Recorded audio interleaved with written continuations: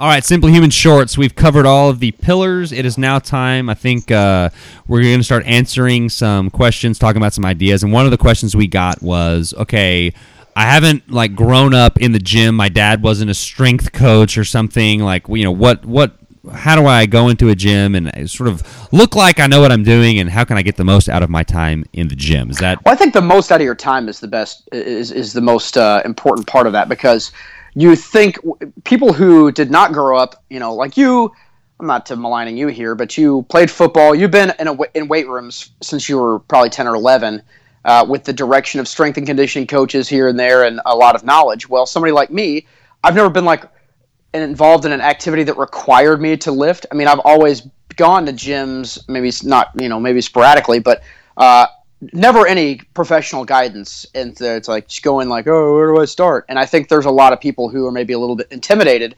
They know they should, do weight-bearing exercises. They just don't know what to do or how to do them or how much time they should spend doing them. So that's what this is. Okay, and preface all this by saying that everything that we talk about, we're going to assume that your positions and that your ranges of motion are good, right? So obviously, because we do talk a lot about that with somebody like Kate Galliette.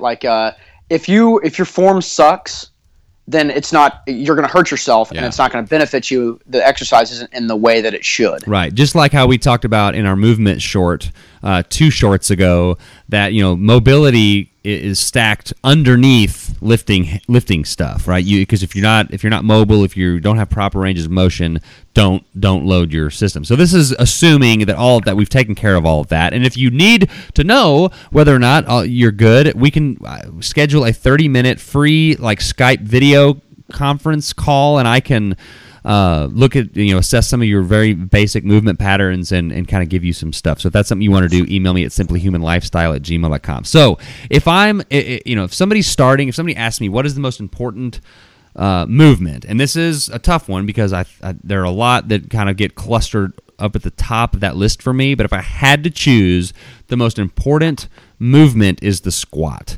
And that is because, not talking about squats in the gym even, squatting is something that we're designed to do a lot throughout the day, whether it's resting or excreting fecal matter or women. For the first time ever, you're going to say pooping without being a science man. I know. Excreting fecal matter.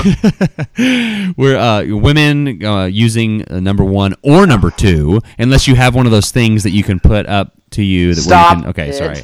Your funnel. I deleted your that. Your female urinal. I deleted that thing, by the way. It looks that's kind of gross. And so squatting is something that's it's vitally important for just your functional everyday living, right? Right. So squatting is the most important. I put pull-ups a very close second, almost like a 1B.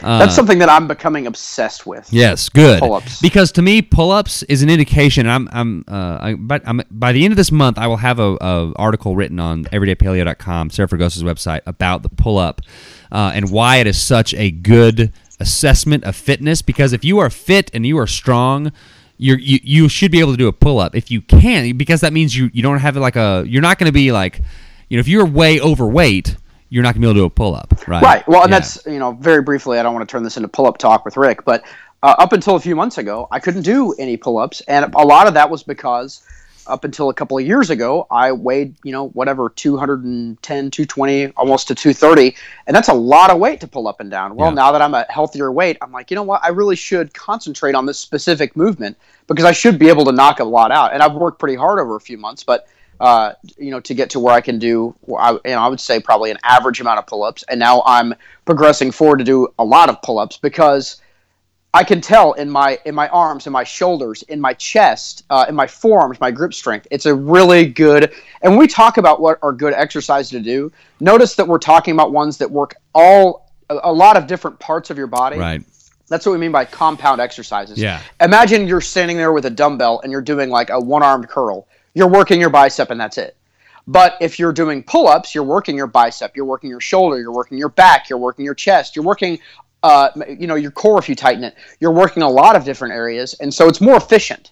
to work a lot of different areas, and you're going to get better results. Right. So moving down the list, and then I'm going to quickly go back up. So we got squats, and we got squats, pull-ups, and then right underneath that, it's going to be some type of posterior chain, or what's called like hip dominant, where you're only bending your hip, which is going to work your hamstrings, like a Romanian deadlift, back extensions, things like that. Then right under that is like horizontal pulling, like a bent row or like a seated cable row, stuff like that. Then I think rotation stuff, like Russian side twists or cable chops or something like that, some type of rotation, and then some type of bridging, where it's like you're doing planking or something. This is like beginner 1. Beginner 2, I'm going to add in some explosive type stuff, like a box jump or a squat jump or a clean, something like that. But we're not going to talk about that. We're talking about beginner 1.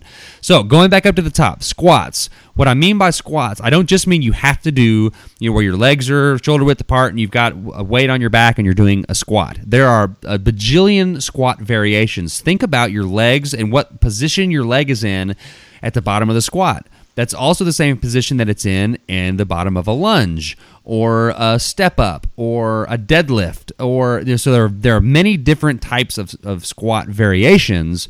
And the other thing, like you said, like when you've got a bar on your back or you're holding it in the front, doing a front squat, if you're holding it overhead, which I don't recommend you doing unless you're like an Olympic lifter, you are not just working your quads and your hamstrings. You are isometrically working your entire from the waist up. You are having to brace your core. You are having to isometrically contract all the big muscle groups on your back to hold that weight up there. You're having to, so that's what we're talking about when you're doing like a whole body workout kind of deal in one movement. If you have time to do one thing, walk and do squats. So a squat or squat variation. So this is you walking into the gym. What do I do? First thing you do is if there's a squat rack, just go put your bag over there by that and just kind of camp out by the squat rack. The next thing is some type of pull-up or pull-up variation. And as you know, as I've had you do, you can do something what I've called like the eccentric pull-up, which is where you get yourself to the top of the pull-up where your chin is over the bar and you lower. That's the eccentric phase of the lift. Yeah, you lower yourself very, very slowly, and that had a great impact rather quickly on the amount of pull-ups that I could do. Yeah, so when we say get to the top of the bar, you can, you don't have to pull yourself. If you can't pull yourself up to the top of the bar, that's fine.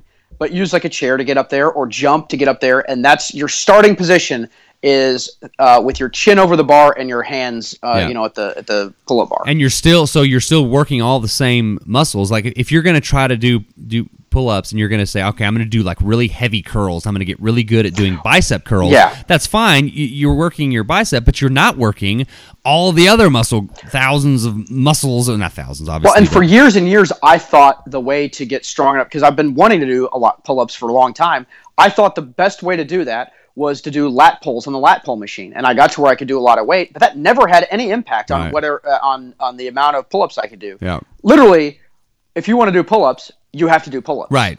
Or some type of pull-up motion where yes, lat pull-downs is the quote-unquote pull-up motion, but you're not activating your core. Your hips have to be locked into place, all that kind of stuff. All that can kind of turn off in a lat pull-down. So Romanian deadlift, you can do that with a bar. And I've got a Romanian deadlift video on the Simply Human YouTube page. It's something it's actually a video I made for you, and I just went ahead and posted it. So you can watch that. You can do them with dumbbells. You can do single leg. You can do with both legs on the ground. You can do all sorts. You can do with the weight on your back, like you're doing a squat. It's called a good morning. There's all different types of variations where you're only hinging at the hip and really stretching and activating your glutes, your hamstrings, and even like your calves. A lot of times, if you do it right, your calves should be engaged as well. Horizontal pulling is important. I know if we're doing pull-ups, that's like a vertical pull. Think of that as like your hands you're straight up over your shoulders and you're pulling down. Bent rows, you can do them with dumbbells. You can do them with the barbell. You can do seated rows if you have access to cable machines. Anything like that is super important because a lot of people think about bench press is like the thing that they do. Like, oh, I'm going to go work out. I guess I'm going to do some bench press. Well, that's fine. If you're doing a lot of bench press, you're working the front of your body. The back muscles are a lot larger muscle group, and a lot of times people neglect those or don't even work them out the same as the shoulders and the chest, and they're super important. The other thing is that I didn't mention is pressing. So like my go-to is vertical pressing, or you can do like overhead press with dumbbells with a barbell. You can do push-ups is good, and then on the rotation stuff, that's pretty self-explanatory. So the big things: some type of squat variation and some type of pull-up variation. If you're, I don't know, and I'll put all this in the show notes. Some type of hamstrings where you're doing Romanian deadlift, back extensions, good morning, something like that. A horizontal pull and a press. There you go. And if you cover those, and like when I'm in the gym, I will go station to station to station instead of like one exercise, 3 sets or whatever, and then the next exercise, I'll do it all basically just in a chain, like go to go, and then rest, and then go, then rest. You're in the weight room you're in the gym for 25 minutes tops. Yeah. And so it's really, really, really, really quick on your time, and also get your heart rate up. So it's a kind of a dual purpose little thing. And a sets and reps for somebody who's just starting out, 3 sets of 10 or 3 sets of anywhere from 8 to 12 is going to be a good place to start. Just as long as those last couple of reps are pretty hard, but you're able to maintain the range of motion. So that's very basic programming where you're hitting all the different deals with the rotation. We're getting in some of the different. You're getting into that transverse plane, and you're not in sort of just your science words. Plane. Yeah, science wording. That's it's like if you do like a dumbbell fly. Think about that. That's like a different plane than if you're doing a push up or a bench press. You're sort of staying in that front or anyway. The rotation builds It's good for you. It's good to do these exercises. Yeah. So it's good for your body. If you have questions about any of this, email me at simplyhumanlifestyle@gmail.com. If you want to set up a 30-minute free Skype consult where we're just going to assess some very basic movement patterns and look at some ranges of motion and mobility, we can do that too. And very quickly, if you're not doing weight-bearing exercise, stuff like this, you need to be. It's very important. I read a lot of studies that say that that's one of the ways that you can decrease aging effects later in life. When you retire, you want to be able to enjoy your life, go see Rome or go on a cruise. Well, if you don't take care of yourself, you're going to be broken down and you can't do anything fun. Well, this is weight-bearing exercises, strength training is a way that you can combat those effects of aging. It's never too late to start. So if you're not doing it now, you need to strongly, strongly consider doing stuff like this. Simply Human Shorts.